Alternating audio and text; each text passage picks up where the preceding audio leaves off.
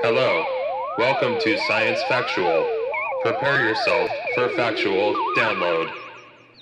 Sequence commencing.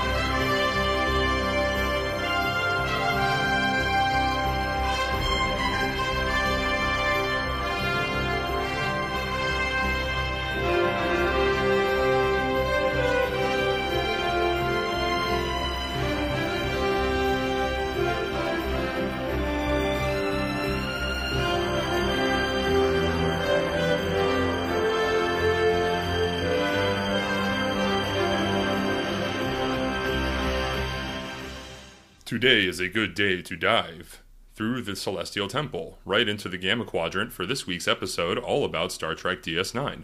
I'm your host, Reese Hendrick, and I'm super stoked to get into things, because not only is DS9 my favorite Star Trek series, but for this episode of Science Factual, I get to sit down with someone who knows more about Star Trek than anyone else I know that hasn't been directly involved with the development of a series.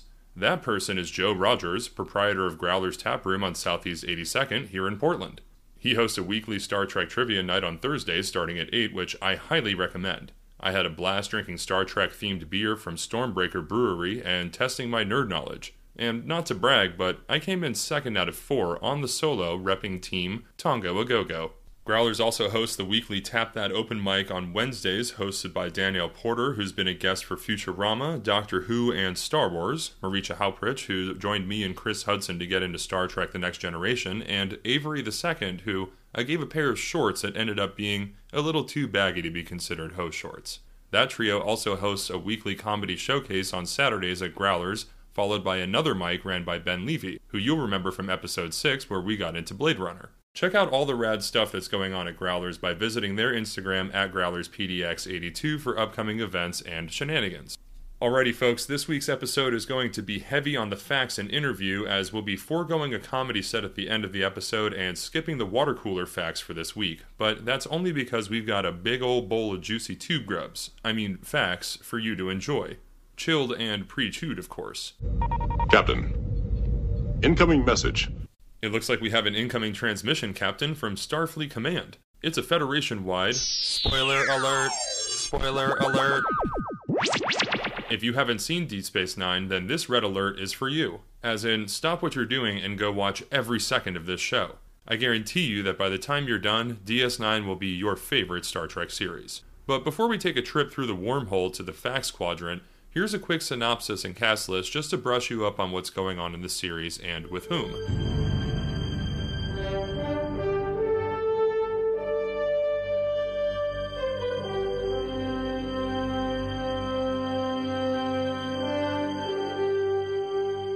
The main setting of Deep Space Nine, originally known as Terok Nor, was one of the most historically, politically, and strategically important space stations in the Alpha Quadrant during the latter half of the 24th century. The space station was constructed by Bajoran slave labor overseen by the Cardassians in orbit of Bajor during their occupation of the planet. Under Federation administration following the Cardassian withdrawal, the station was relocated into the Bajoran system's Denorius belt under orders from Commander Benjamin Sisko. Shortly after his arrival, Sisko and character Jadzia Dax discover a stable wormhole in Bajoran space between the Alpha Quadrant and the unexplored Gamma Quadrant, and the station is moved near the wormhole's entrance. The wormhole is the home of powerful non-corporeal aliens whom the Bajorans worship as the Prophets. Sisko is revered by the Bajorans as the Prophet's emissary. Although he is initially uncomfortable with being a religious figure, he does gradually grow to accept his role. Deep Space Nine and Bajor quickly become a center for exploration, interstellar trade, political maneuvering, and finally open conflict. Threats come not only from Cardassians, Klingons, and Romulans from the Alpha Quadrant, but later from the Dominion, a powerful empire in the Gamma Quadrant ruled by a race of shapeshifters known as the Founders. The starship USS Defiant is assigned to help protect the station. When the Dominion and the Cardassians take up arms against the Federation and its allies starting in the 5th season, Deep Space Nine becomes a key Federation base in the Dominion War.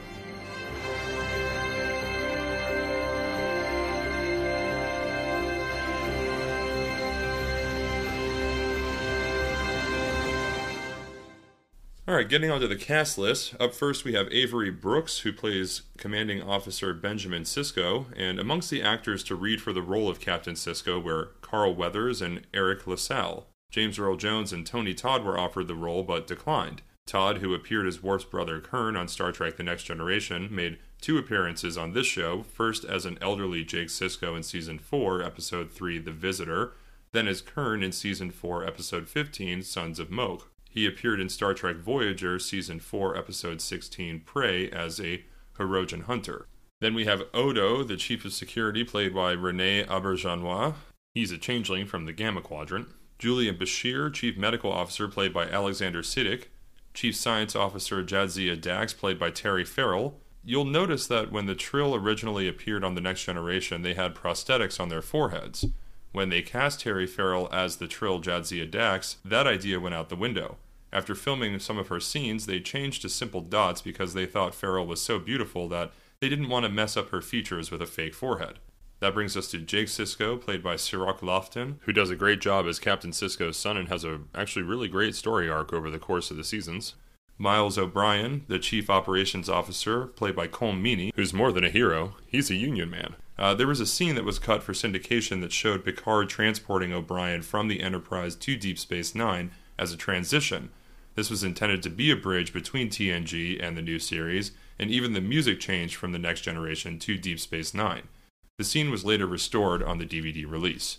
Then we have eccentric Ferengi bar owner Quark, played by Armin Shimmerman, First Officer Kira Nerys, played by Nana Visitor, Strategic Operations Officer Worf, played by Michael Dorn, that's another TNG crossover, and Counselor Ezri Dax, in later seasons played by Nicole de Boer. In supporting cast, we have Mark Alamo as Dukat, Aaron Eisenberg as Nog, Max Grodenchik as Rom, Andrew Robinson as Elam Garrick, Rosalind Chow as Keiko O'Brien, Wallace Shawn as Grandmaster Zek, Philip Anglim as Bareil Antos, Louise Fletcher as Kai Wim Adami, Salome Jens as the female founder, Kenneth Marshall as Michael Eddington, Robert O'Reilly, who plays Gowron. What color? What is eyes? And yes, I know, that clip happens to be from TNG and not DS9, but a Gowron classic nonetheless. Chase Masterson, who plays Lita, Rom's wife. Penny Johnson Gerald, who plays Cassidy Yates, and you can also see her in Orville.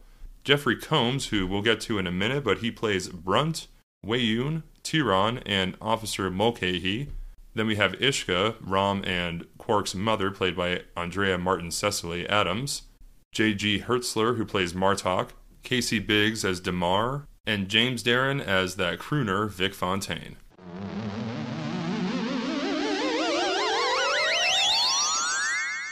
Well, there's no time like the present, unless of course you work for the Department of Temporal Investigations, so grab a cup of Ractigino and check out these facts. Star Trek Deep Space Nine is an American science fiction television series created by Rick Berman and Michael Piller. The 4th series in the Star Trek media franchise, it originally aired in syndication from January 3rd, 1993 to June 2nd, 1999, spanning 176 episodes over 7 seasons. Now, while Deep Space Nine is Star Trek through and through, with phasers, shuttles, a Federation, Klingons, and so on, its core is that of a Western. Producers Brandon Tartikoff and Rick Berman wanted the series to be a deviation from the rest of its Star Trek kin and looked to the 1958 Western The Rifleman for inspiration. On the surface, it's easy to see the comparisons. Not unlike Sisko and Jake moving to the abandoned Deep Space Station at the edge of the wormhole, The Rifleman follows the tale of another widowed man and his son moving to a rickety town at the edge of the frontier, bringing law and order where they can. At first, the idea was to set the show on a planet, but that didn't survive. The producers decided that the location shooting would be too costly and that Trek fans wanted to see a show set in space. That's why they moved the idea to a space station, which in and of itself was a costly idea. The pilot episode Emissary required an enormous amount of work in post-production because of the special visual effects involved. 250 special effects shots to be exact. It took 200 people 5 months to complete the visual effects, including a battle between the Federation and the Borg, Odo's morphing head, and Sisko's journey to meet the Prophets. With its premiere, Emissary became the highest-rated syndicated show at the time. Emissary scored a whopping 18.8% of the syndicated television market and was number 1 in syndication in New York, San Francisco, Los Angeles, Boston, and Washington. Deep Space Nine's focus on characters and consequences was an enormous change of pace from previous series. Since the action was generally situated on the titular station, this was critical to holding the audience's interest. While we saw many relationships butt up across the span of the show, such as Julian and Garrick's mischievous friendship, or more, or like Quark and Odo's bromance, none had the same fun and punch as Worf and Dax's eventual coupling. Oddly, no plotline of the sort was conceived, though, beforehand.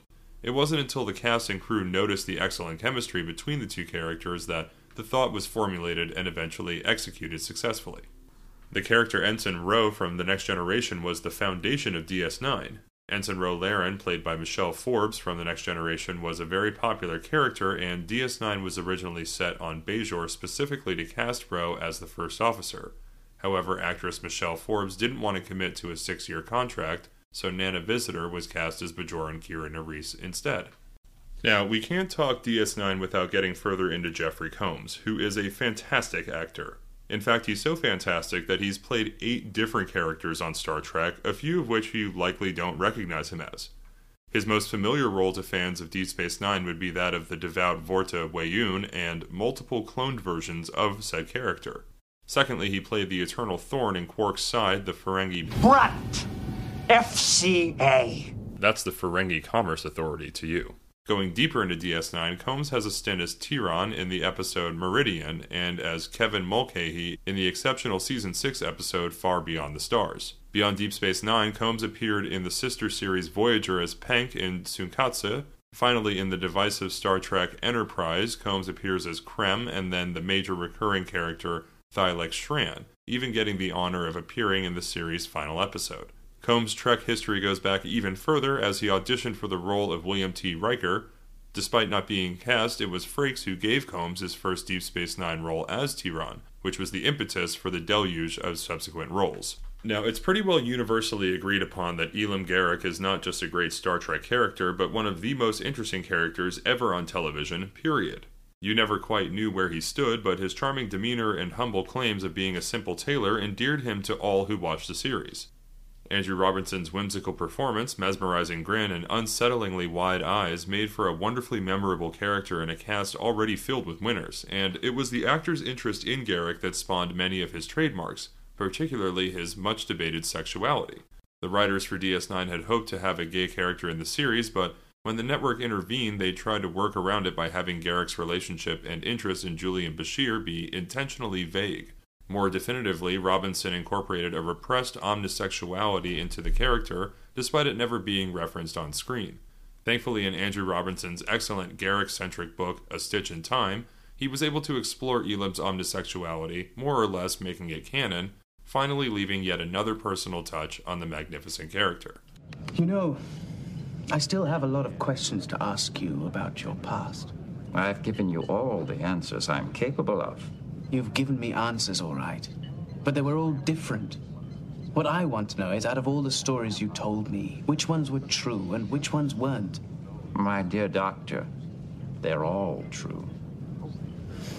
Even the lies? Especially the lies.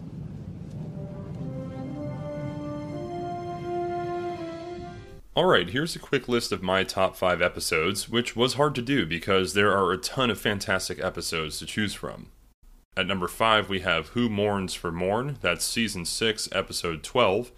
In this episode, Morn dies, leaving his entire estate to Quark, but some of Morn's old acquaintances want a piece of the action, and a piece of Quark, it seems like, as well. Coming in at number 4, we have Inquisition, that's Season 6, Episode 18. Where an officer from the Starfleet Department of Internal Affairs arrives on the station and accuses Dr. Bashir of being a Dominion spy. This is the first time we see the character Sloan from Section 31, played by William Sadler, who does a great job with the character. Also, the episode was directed by Michael Dorn. Coming in at number 3, we have Trials and Tribulations. That's Season 5, Episode 6. When Temporal Investigations arrives on Deep Space Nine, Sisko recounts how he and the crew of the Defiant traveled back in time to the 23rd century to prevent the assassination of Captain James T. Kirk during the original Enterprise's mission to Space Station K7. At number 2, we have In the Pale Moonlight. That's Season 6, Episode 19. That episode has to do with the mounting losses in the Federation-Dominion War and the Spectre of Defeat, where Captain Sisko enlists Garrick's help to persuade the Romulans to join the Federation-Klingon alliance to win the war. However, Sisko soon learns that to save the Federation, he may have to betray the values it stands for. It's a fake. And my personal favorite, number 1, is Far Beyond the Stars. That's Season 6, Episode 13. Experiencing a vision from the prophets, Sisko sees himself as Benny Russell, a science fiction writer in the 1950s, who struggles with civil rights and inequality when he writes the story of Captain Benjamin Sisko, a black commander of a futuristic space station. This episode is heralded as the best DS9 episode by many fans, and for good reason. As a standalone story, it's compelling enough even without any context to the show itself. As an honorable mention, I have to give a nod to Past Tense, Parts 1 and 2. That's Season 3, Episodes 11 and 12, which finds Sisko, Bashir, and Dax trapped 300 years in the past, confronting one of the darkest hours in Earth's history, the Bell Riots. Sisko plays an incredibly pivotal role in turning the societal tide from exploitation to post-scarcity. Unfortunately, the darker times in the episode takes place in the year 2024, and the way things are going doesn't seem very far off. That's Star Trek once again calling their shot. I just realized that all of these episodes are in Season 6, save Trials and Tribulations, but that's for good reason. Both Joe and I agree that Season 6 is perhaps the best season, and these episodes certainly help bolster that opinion. Hey, how's about a few rapid-fire facts before we switch into interview mode? Now, although we only rarely see it, there is an ATM in Quark's bar. It dispenses the various types of currency used by major races visiting the station: Federation credits, Bajoran litas, Cardassian lex, and Ferengi latinum. Stubbo! That is Stubbo, isn't it? The character of Garrick, a former spy who works as a tailor on the station, was inspired by certain John le Carré spy novels, particularly Tinker, Tailor, Soldier, Spy. 4 qualities that Garrick certainly emulates. Armin Shimmerman, who played Quark, and Mark Alamo, who played the Cardassian Gul Dukat, appeared as one of the first actors to portray members of their respective species, and both appeared on Star Trek The Next Generation. Shimmerman played the Ferengi officer Latek in TNG's The Last Outpost from 1987, while Alamo played the Cardassian officer Gul Macet in TNG's The Wounded in 1991. Constable Odo was originally envisioned as a young Clint Eastwood type. When René Auberjonois was called in for his audition, the casting director told him that none of the previous actors had been grouchy enough. So Auberjonois improvised his lines using his most gravelly voice and secured the role. Odo's scoff eventually became such a character trademark that the screenwriters would often script it into his lines as a harumph. Harumph, harumph, harumph, harumph. I didn't get a harumph out of that guy. Give the governor harumph. Harumph! You watch your ass. When Colm Meaney was fitted for his Deep Space Nine uniform, he made 2 requests of the costume designers. He explained that unlike the other officers, the non-commissioned Chief O'Brien was a working man, so he needed to be able to roll up his sleeves, and he needed pockets for his tools. The costume department altered his uniform accordingly. The aforementioned episode Trials and Tribulations, the time travel story, which was written to mark the 30th anniversary of the Star Trek franchise, the DS9 crew travels back to 2268 at the time of Star Trek, the original series, Season 2, Episode 15, The Trouble with Tribbles from 1967, to prevent Arne Darvin from assassinating Captain Kirk and changing the timeline. Due to the ages of William Shatner, Leonard Nimoy, and the other original cast members, it was decided to have the show's cast interact with the original footage of the Star Trek episode. Blue screen and computer technology were used that had recently been employed for Forrest Gump, another Paramount property. The Maquis was the name of the French resistance fighters during World War II, which adds an interesting dynamic to Eddington's Javert-Jean Valjean complex with Sisko, as those are characters from Les Miserables, which takes place around the time of the French Revolution. The Maquis, of course, being the resistance fighting group that's operating between the Federation and Cardassian territories. Now, the uniforms initially worn on this show were designed to look different from those worn on its parent show, The Next Generation, with a colored shoulder and a gray undershirt. Beginning with the movie Star Trek The Next Generation in 1994, however, these new uniforms were adopted by the Next Generation crew and Starfleet as a whole. This change was made when a new style of uniform designed for Generations was rejected. From the mid-fifth season of this show and Star Trek First Contact, the movie from 1996, another type of uniform was issued by Starfleet, now with gray shoulders and colored undershirt, while Voyager, having no way of knowing about the change, retained the earlier version, distinguishing the two series from each other. It is also worth mentioning that the DS9 style uniforms are very similar to the ones worn by Starfleet cadets in The Next Generation, most notably in Season 5, Episode 19, The First Duty. Wolf 359, mentioned as the battle site between the Borg and the Federation where Sisko lost his wife Jennifer, is a real star that is 7.5 light years from Earth. It is frequently stated that there are 285 official Ferengi rules of acquisition, although only 44 were ever mentioned in Deep Space Nine and subsequent Star Trek series. Because of fans continuously asking for a complete list and knowing that someone would otherwise make one sooner or later, Ira Stephen Bear finally took it upon himself to write the Ferengi rules of acquisition, which of course are available for purchase. Oh, and in case you were wondering based on our calendar and not star dates, the series takes place from the years 2369 to 2375. For some more rapid-fire facts, check out fandom.com and IMDb. They both have a cargo load of trivia facts about DS9, and there just isn't enough time in an hour to really get into the series season by season, which I will definitely be doing in a future Part 2 episode.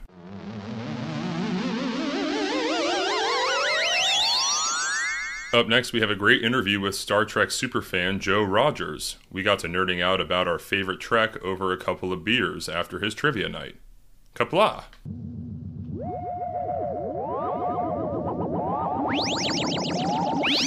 I really like your shirt. Thank you. Yeah, it's a great shirt. For those of you who are obviously just listening, I'm here with Joe Rodgers. Hello. He's wearing a very silent shirt because Morn never... Well, actually, I guess Morn can never shut up. Morn actually speaks once. Not speaks. He makes noise, only once. Season 2, I believe it's episode 11, when they cut to the bar at the very beginning of it, he's laughing. He makes a big, boisterous laugh. The only time you ever hear Morn actually make noise... But he does laugh. What? That's why you run a Star Trek trivia night, which is what we just finished doing. It was such a fun time. I appreciate that. Yeah, absolutely. What you hear in the background is the original series playing on a projector screen, which, it's funny, I was thinking about this, a lot of Star Trek series, they have overarching storylines.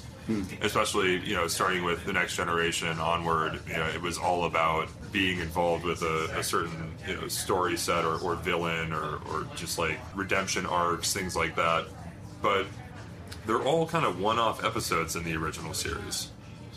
To be put in any order. In any order, yeah. And that was by design, Okay. Yeah, because it was a weekly thing.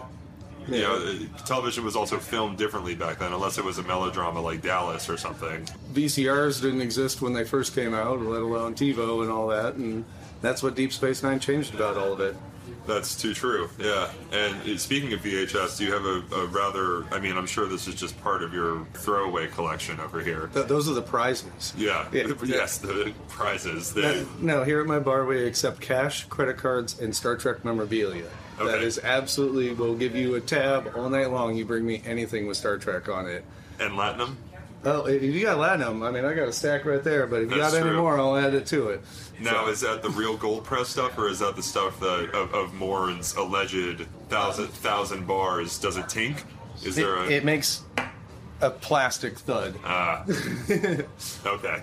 But I am in the process of making a tango table, so I do have a welder who's going to be making me latinum pieces, so nice. They do make the clink sound when you throw them into the bin. Very nice. So. I like that. I like the dedication. Well, we're sat here at Growler's Taproom on 82nd, and usually I'm here Wednesdays or Saturdays for comedy. This is the first time that I've done the trivia night, and it was super fun, dude. That was I'm glad you're here. That was a great time. I'm gonna have to bring my boy Eli, who's the DM for. Well, I'm trying to join their party. Nice. But there's a lot of vetting involved. As should be. As there should be. Yeah, that's true. I'm still working on my character's backstory. He's a gnome But we are here to, speaking of gnomes, I guess Rumpelstiltskin, we are here to talk about DS9, Star Trek DS9. Oh yeah, Rumpelstiltskin, that was a terribly awesome episode. If your imagination got away with you. Yeah. Right. Yeah, absolutely. I love DS9 for that reason. It's so conceptual at times. Well, it's the only one that took itself not seriously in a different way, I think. Like, sure. They were willing to embrace the absurd episodes to be the filler out of the larger story. Like it was all the Ferengi episodes add to the story, but only tangentially. You know, like they're just a little tiny piece, and that's the filler on the side. You know, like, or they're just pivotal in our developmental history, having landed or crash landed Little at Green Roswell. Men, Little Green Men, one of the best. So, yeah, absolutely. So all over the place, but I mean, they do bring it home with those storylines that we all know and love. Basing it on a space station was such a smart move. That was one of my favorite pieces of the entire series. Was at first I didn't like my first couple times watching the series. I watched them all multiple times, but like the first couple times when I was younger and whatnot, I didn't quite get the context. I think that what made it my favorite part of it was that if you imagine it's a western and it's a frontier town, like, and that the Bajorans are the native inhabitants of this area, and that they're attempting to establish some level of a different type of civilization in that area, and that when you look at it, where it's like almost like a Deadwood allegory to it, like they'd be like Al Swearingen is goddamn Quark, you know, and that kind of stuff, and that, and that everybody plays that role of more of like a Western frontier town. I think that's an interesting connection. I think that, like, because their involvement with Bajor really does violate the Prime Directive insofar as, like, they are so many ways they're just towing they're lines. A pre-warp society that happened to have been exploited by one of our enemies, and then like fell under our jurisdiction, if you will, based on, like, I mean, and the only reason why they have warp technology is from the colonization, right? And so like they would have never been accepted into the Federation if it weren't for the fact that they had been such an afflicted culture. Like they were suppressed and completely overrun, and that the Federation and their ideals is going to bend the rules to let them in. And Cisco's given the impossible task of doing it. Yeah. Well, I mean, he does, and I think that the device of him being the emissary is a great investment connection. You know, like, his character has to be invested in Bajor's affairs. And that he's reluctant more and more, at first, and then as he encounters orbs and more prophecies come true to some degree, I think that he accepts his role. Believes and believes more. And I mean, he sacrifices himself in the end. He's willing to sacrifice his son for it. He's absolutely willing to sacrifice his own son, and then other people have to step in and stop it. When they make that connection on it, that Kira's willing to give her life for the Prophets, and that Jake's not willing to give his life for it, but Cisco is, and Jake doesn't have a decision. But that's probably the real point when he accepts being in the emissary. Well, and at one point he's doing all of these actions on the behest of the Federation, like with especially like battling the Jem'Hadar, and he does get invested in it, but it's almost like a means to an end. Like, he knows that he's going to survive this because of his larger than life, you know, like prophesized his role in the future. His role in the exactly. I mean, he knows he has to. I mean, he's got two different charges. He's got Starfleet telling him bring Bajor in and protect them, and the role of the emissary is so unclear to him to begin with until we get to the 7th season, when it finally becomes revealed to him about why he has this whole connection in the beginning. It's he's always trying to fight the duality of those two different responsibilities, but when it finally becomes clear to him that it's no longer an issue for him to fight, he has to just accept who he is. He knows that he's half wormhole alien, he's half prophet, and that's a really laid on version to it, but him getting there, I think, was some of the most fun parts of it. Was him, like, the poet from 200 years in the past arrives and says that he is the emissary, and he's super happy to let the job go. He's like, fantastic. "Fuck yeah, you got it, man. I don't have to do this anymore." You know? Yeah, it's like, wow, finally. And then people start going to him, and he's all of a sudden like, "Man, I kind of missed the, maybe, like." And so it was like O'Brien when he was having to deal with the Dalrock. Yeah, when he has to do the storytelling. Yeah, God, that's one of the worst episodes. I know. He's just like one of the worst episodes, but I love them all. I've even done a trivia night where I did only my what I consider the worst episodes, what everybody considers the worst episodes. Sure. But just perennially bad. Yeah, but I love some of those so much. Like Move Along Home.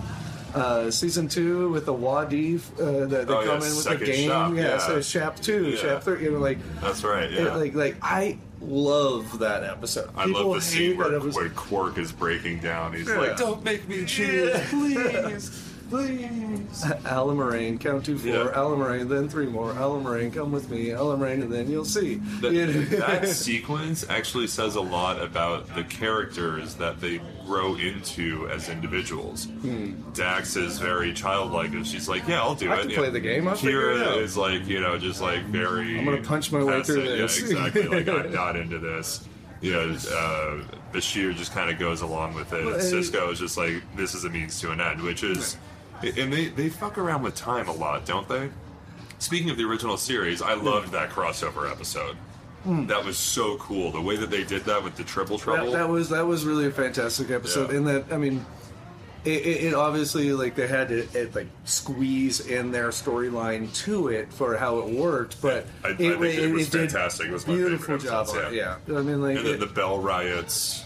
Oh my god! Well, that was a super cool. All the Bell Riots pieces on it because it seems so prescient. Like they're talking about homeless people in the streets and sanctuary cities. I mean, has that was a whole monologue about that. I can't understand that in such an advanced society that people have learned how to not care or forgotten how. Sure. To care, and that that it's just apathy. Well, that motif is present, I think, in a lot of Star Trek. In TNG, you have the episode where there's the 2 planets where one is hooked on the drug that the other produces. Yeah. Anyway, before we get too much further, the Instagram for Growler's PDX is Growler's PDX 82. Yeah, I have a guy that does all that for the bar.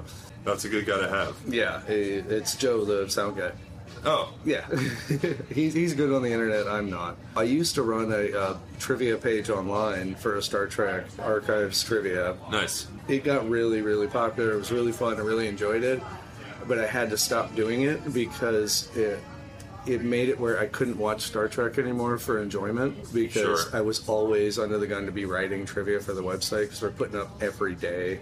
Yeah, that is labor intensive, yeah. And it just meant that I couldn't put on an episode unless it was the next episode I was writing trivia for. And then I couldn't just put it on in the background I had to actually be writing notes and writing my trivia. And so it made it where I couldn't enjoy my favorite show anymore. So I stopped I'm sure there's it. also pressure, making connections in your mind. You're like, oh, I have notes for this somewhere. You feel like Charlie Day, trying to figure out it was just I didn't want to ruin my favorite thing by putting too much into it, and so I stopped doing that. And I'm going to give the website over to the other guy that was helping me with it. He wants to keep going, and I'm just going to give the site to him so he can keep writing on it. And then also for the Trivia Live, I've written over 750 fucking questions now for That's it. Immense. It's That's a lot, so dude. much. 700. So I'm just going to give him that to put on the website too.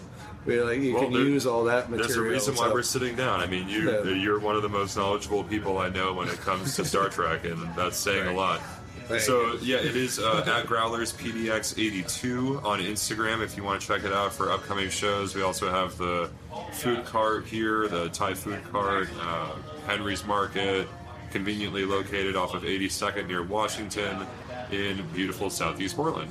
And the more outdoor stuff coming, I'm sure, because our summers last through September, basically. Yeah. We're going to be doing the comedy nights out on the patio next week, and we're always going to be doing the trivia out on the patio, just so we got the nice summer nights for it. Yeah, it is, and it's a beautiful night.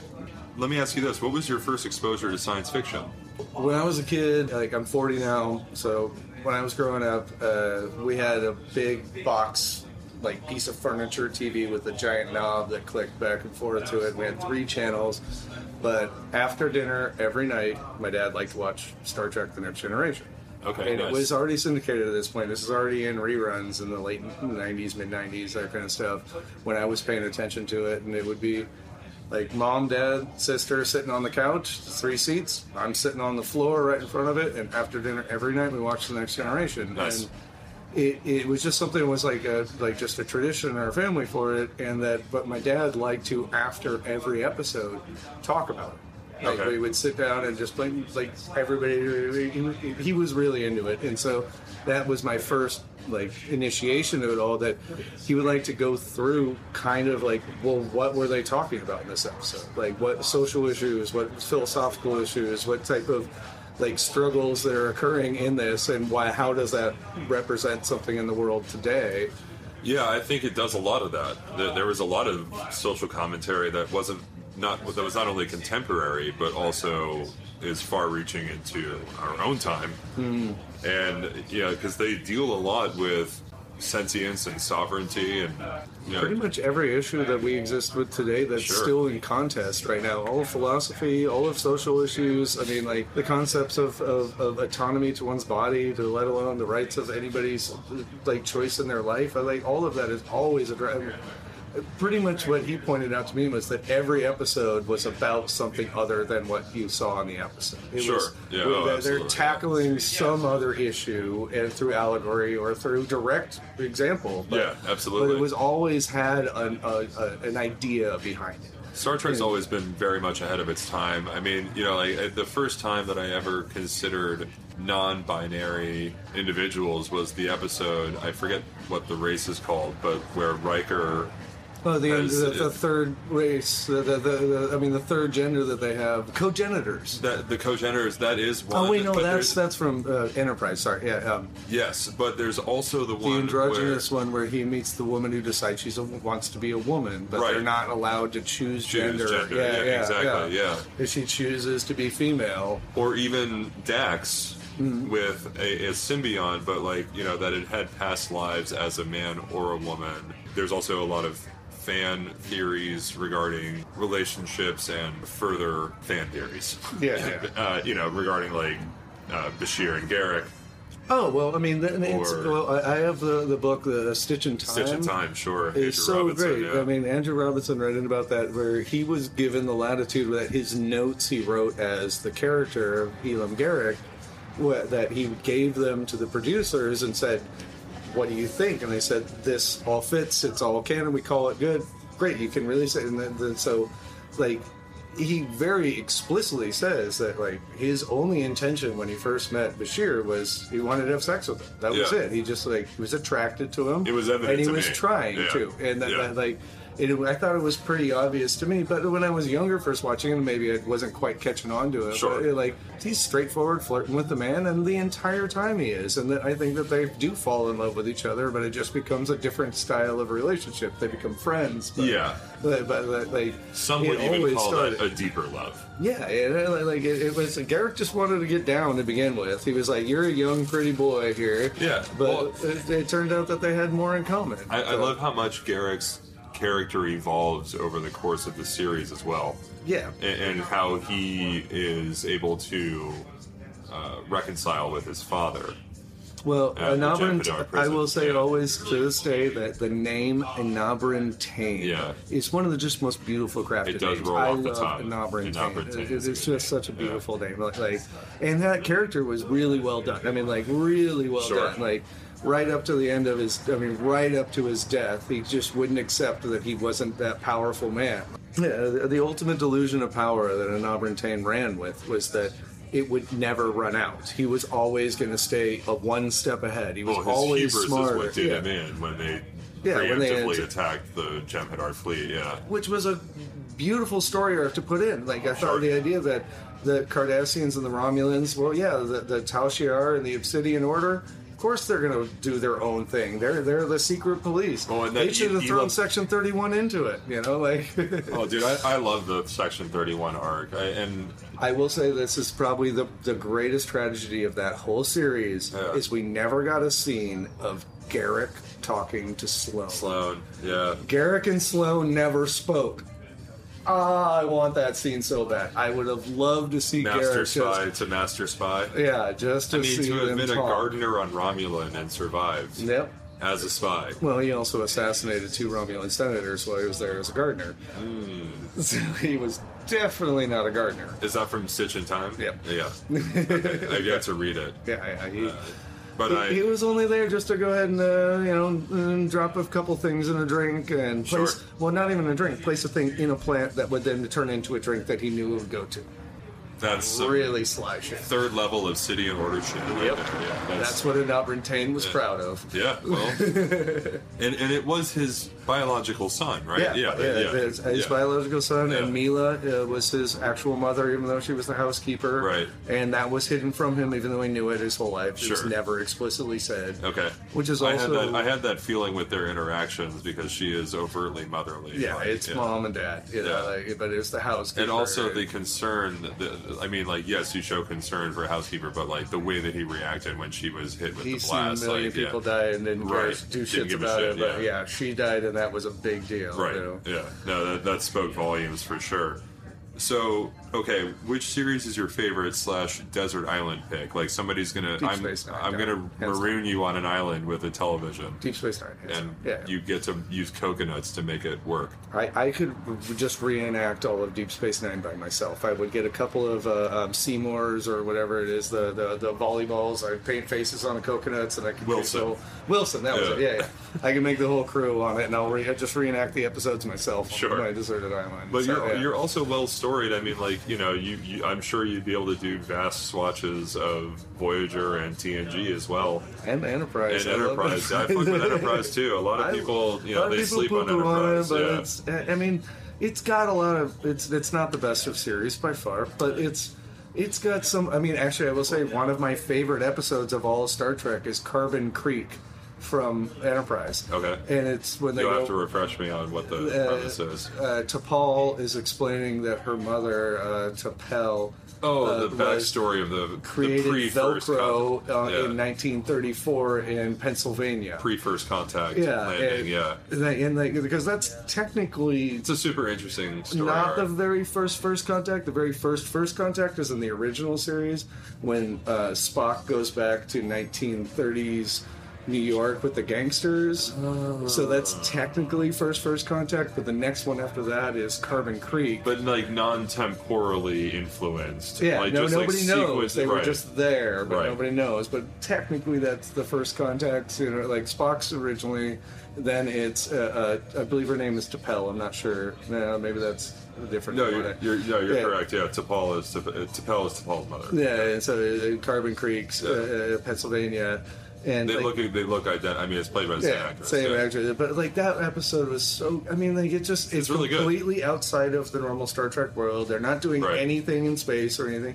But it's just a really well done episode describing about like how an alien would interact with us at that time, and it being actually not a horror story. Because normally, always when aliens interact with humans, it's bad and violent and terrible and stuff, and it was like, no, we're just crashed here and we're just trying to get the fuck out. We just want to go home. And you see that at first. There's also the development of emotion. Like you see an emotional development that transpires from the crew because they realize at some point, like, one is desperately trying to make recontact. One is like, okay, I'm just going to live here and do my thing. Like, not even wear my beanie. Like, and I always thought I would love it if they did an episode or two about what happened to Mistral after they left. Because they left him there on the planet. Like, the Adventures of Mistral would be a great story. How did he keep himself quiet? How did he keep hidden? What did he learn? You could do a whole Forrest Gump thing where he's in the background of every major event of history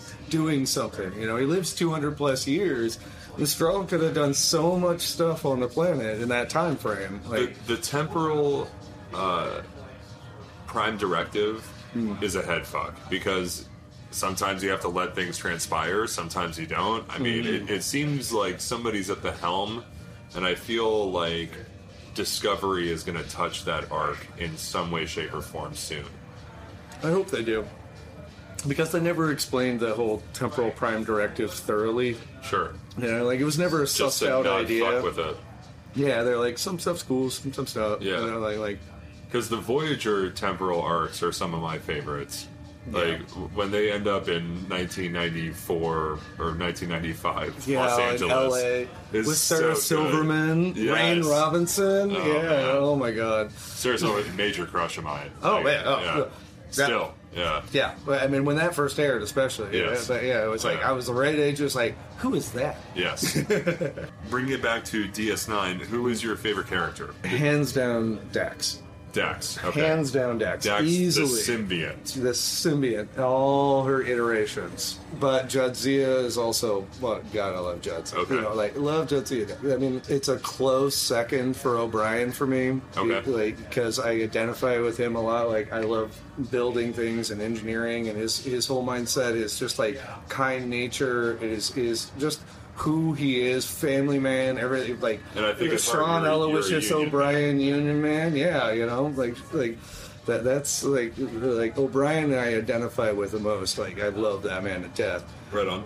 But Jadzia Dax is probably the coolest of all characters introduced, I think, just because the complexities that she gave for the story. Like, she has this concept of being male, female, mother, father, widow, widower, like all Old, these, young. These different capacities in one character, Sure. and having to find those facets in a different way, and speaking of which, the episode Facets, when she gets to explore all the different ones about her and whatnot. And Jarrell. Gerard. Gerard, Gerard Dax. And, it's Varad is the one that steals the symbiont for like a day and a half. Oh, that's right, yeah. And they take over the command center. Gerard, I can't remember the other ones now. I'm spacing on the name of the evil murderer one. Right. But yeah, Varad's the one that steals Esri it. also taps into. Totally, yeah. And uses that. And I mean, like, I love the Dax symbiote so much. I mean, like, I have a cat right now that is named Emily Dax. Wow.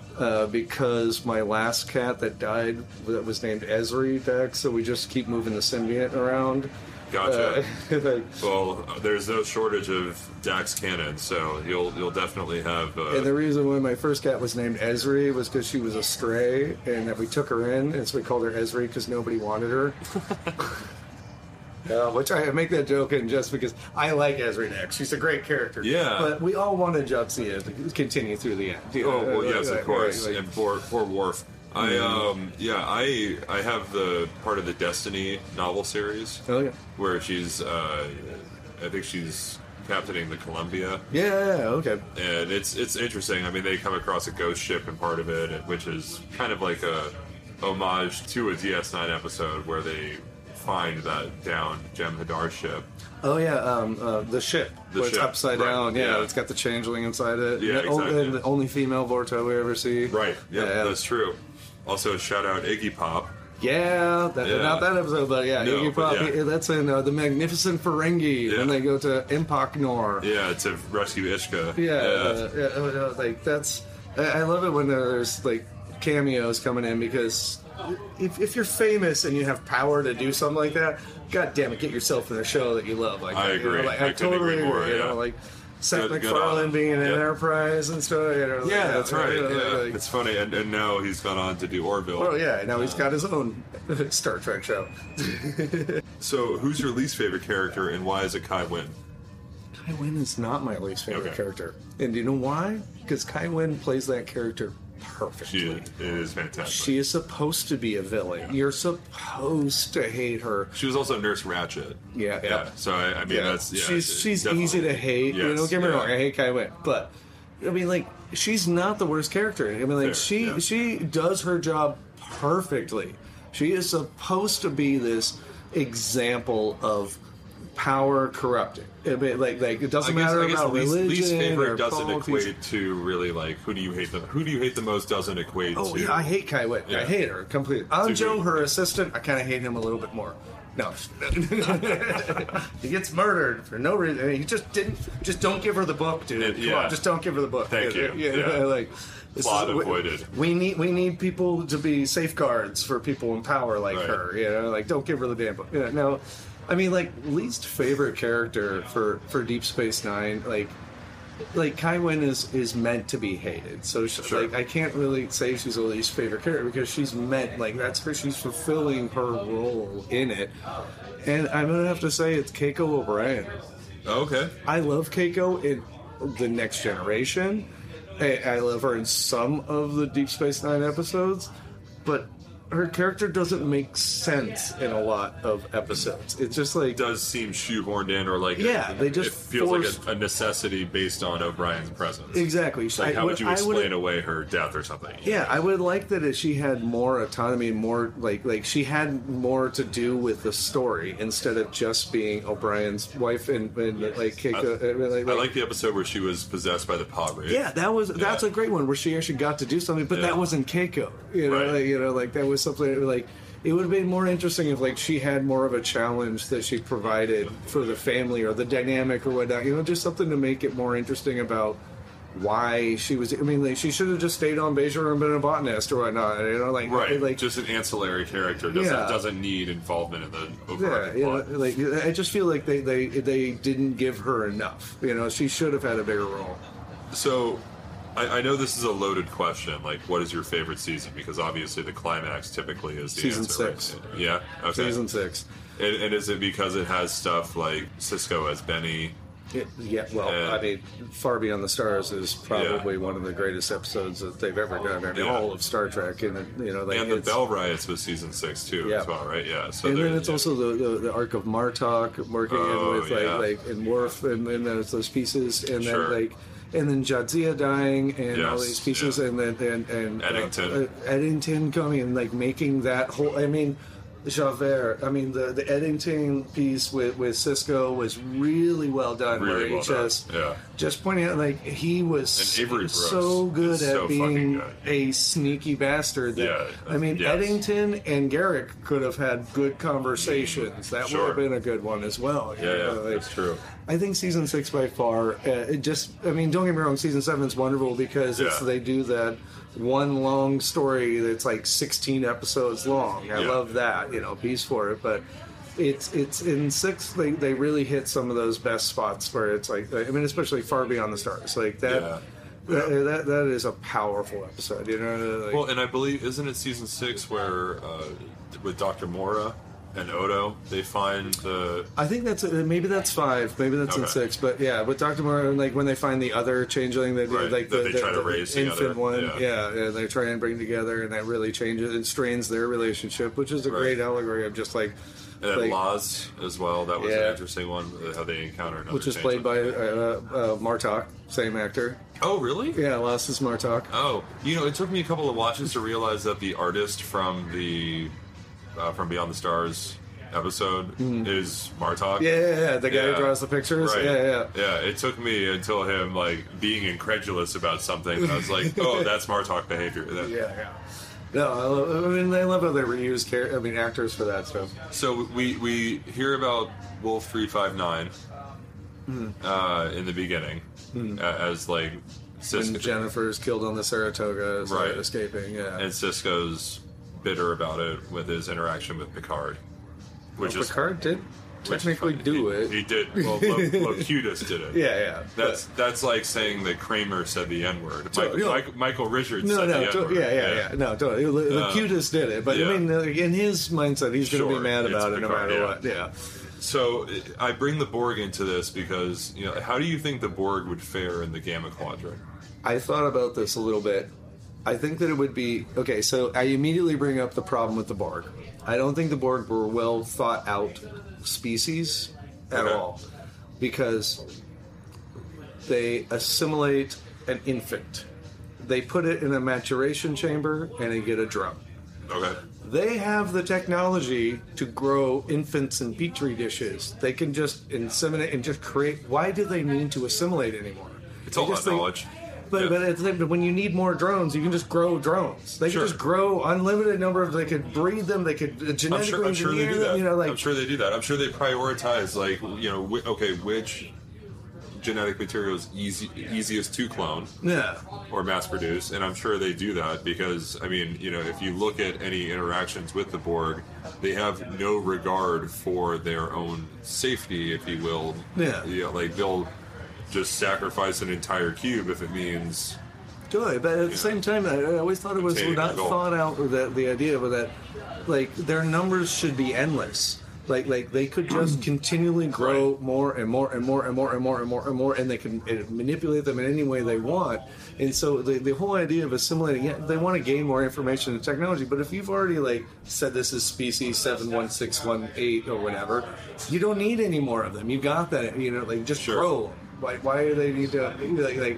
I always thought that was an odd choice for it. But this, we're getting into it. I think that it would all come down to, if the Jem'Hadar can be assimilated, then all of a sudden maybe the Borg were lacking that technology or the refinement to be able to clone and breed that way. And if they got the Jem'Hadar, they're going to make excellent drones. Excellent drones. And they could just make more and more and more of them immediately. Absolutely. Yeah, I couldn't agree more. They would have had that advantage to it. But at the same time, if they could... Do you think that because when they assimilate, what they're doing is they're taking the technological knowledge and they're removing the cultural and individual from the then created drone individuals that they assimilate. Is there nothing left of the psyche? Because ingrained in the Jem'Hadar's programming is loyalty to the founders. So some, you know, like how they did with Hugh, and they kind of reprogrammed individuality into him and put him back in the collective. Which just disconnected him. Yeah. Like gave him the chance to assert his independence. So if all of a sudden you shoot your tubules into a Jem'Hadar, and that white hits you, and you're like, oh shit, like I'm now loyal to the founders, like would it backfire into Borg like hierarchy and then undo the Queen's? I think that like it might be genetically engineered into them to be loyal to the founders, but there are Jem'Hadar who were able to break from that. So it's an idea that they had that I think that the Borg assimilation process would remove any conscious thought like that, you know, like they would forget the founders if they were assimilated, you know, just like Bajorans forget the prophets when they get assimilated, right? Every aspect of their that's all gone. They're just keeping the physical meat to be able to move it. The thoughts are not there anymore. So basically, as soon as because the Jem'Hadar will eventually be overpowered. But this is the thing: is can a founder be assimilated?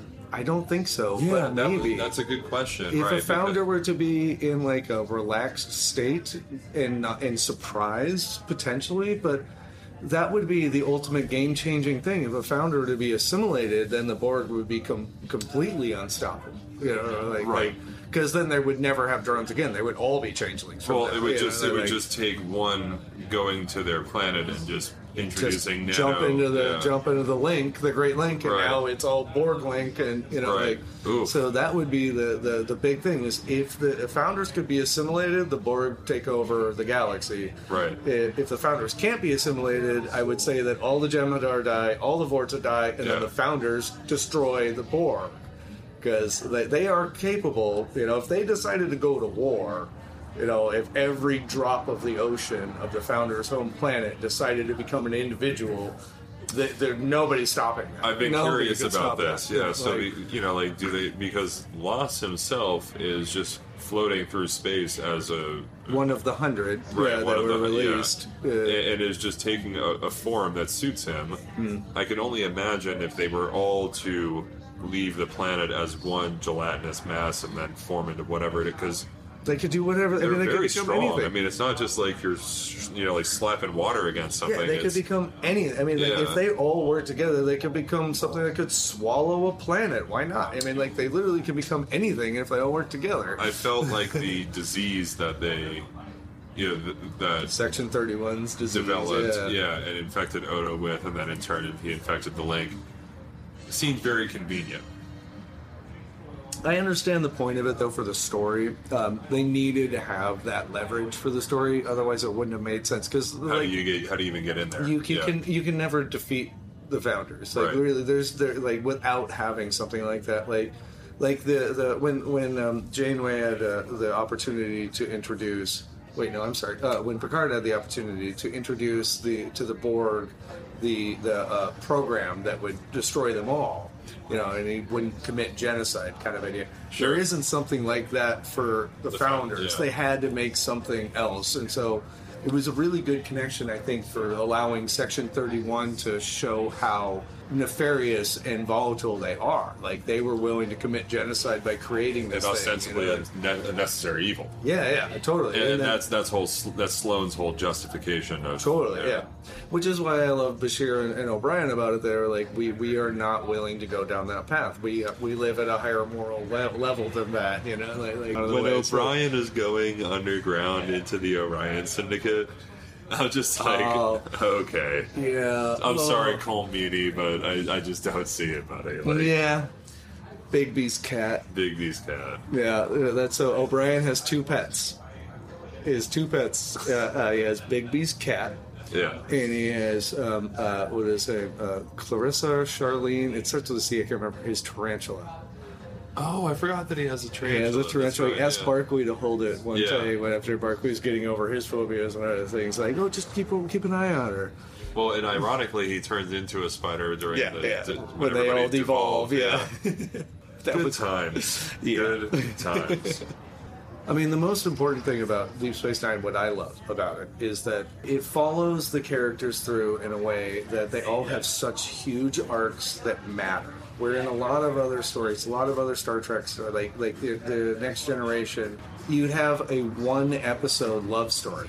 And like, nobody likes a one-episode love. It doesn't make any sense about how you do it. They'd have these huge arcing stories for all the characters. Like, when Dukat has his own Bird of Prey, God, I wish they had done that more. Like, they should have played that out for a whole season, and that Kira and Dukat working together, they fucking hate each other. Like, that was a really interesting dynamic when they do have to work together. They have interesting moments, like when he sits down on the cactus. Yeah, she has to laugh and they're pulling the thorns out of his ass and all that.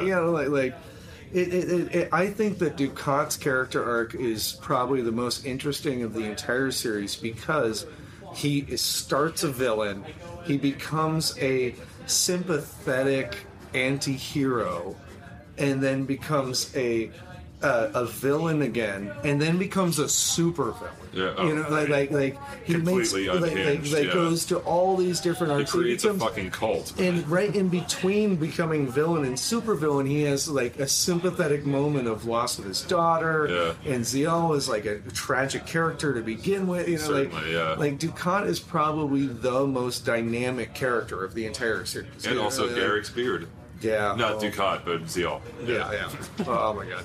But I will say, though, that if I could sit down and speak to any character that was ever done in any Star Trek, I want to sit across the table from Garrick. Yeah. All day long. I want to talk to Garrick. Oh, sure. My bearded dragon is named Elim. Oh, nice. Yeah. So, he's a Garrick. All my pets are named after Star Trek. Awesome. Joe, let me ask you this. What's the upcoming schedule here at Growlers? Like, what's the next big thing that's going on? Because we have trivia every Thursday starting at 8. It's 8:30 is probably about the time we start every Thursday, but it's Star Trek Thursday all day long here.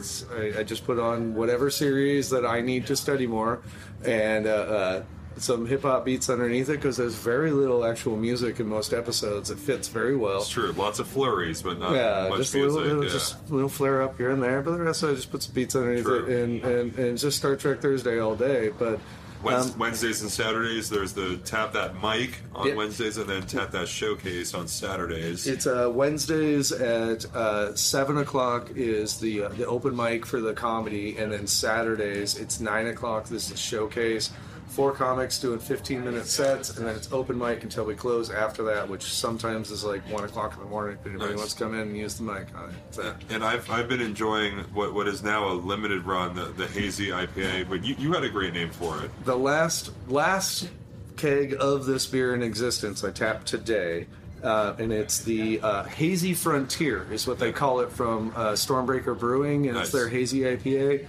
I collaborated with them on selecting the can art for it and giving them the name for the beer, but they took my second choice. Okay. Because Hazer's Set to Phasey is a way better name. I agree. Sorry, but it just didn't fit on the can. I drink it in that memory. There you go. And I look forward to doing future trivia nights. Hey, Joe, thanks for sitting down with me and talking about Star Trek. I appreciate it. I appreciate it. Thank you, Reese.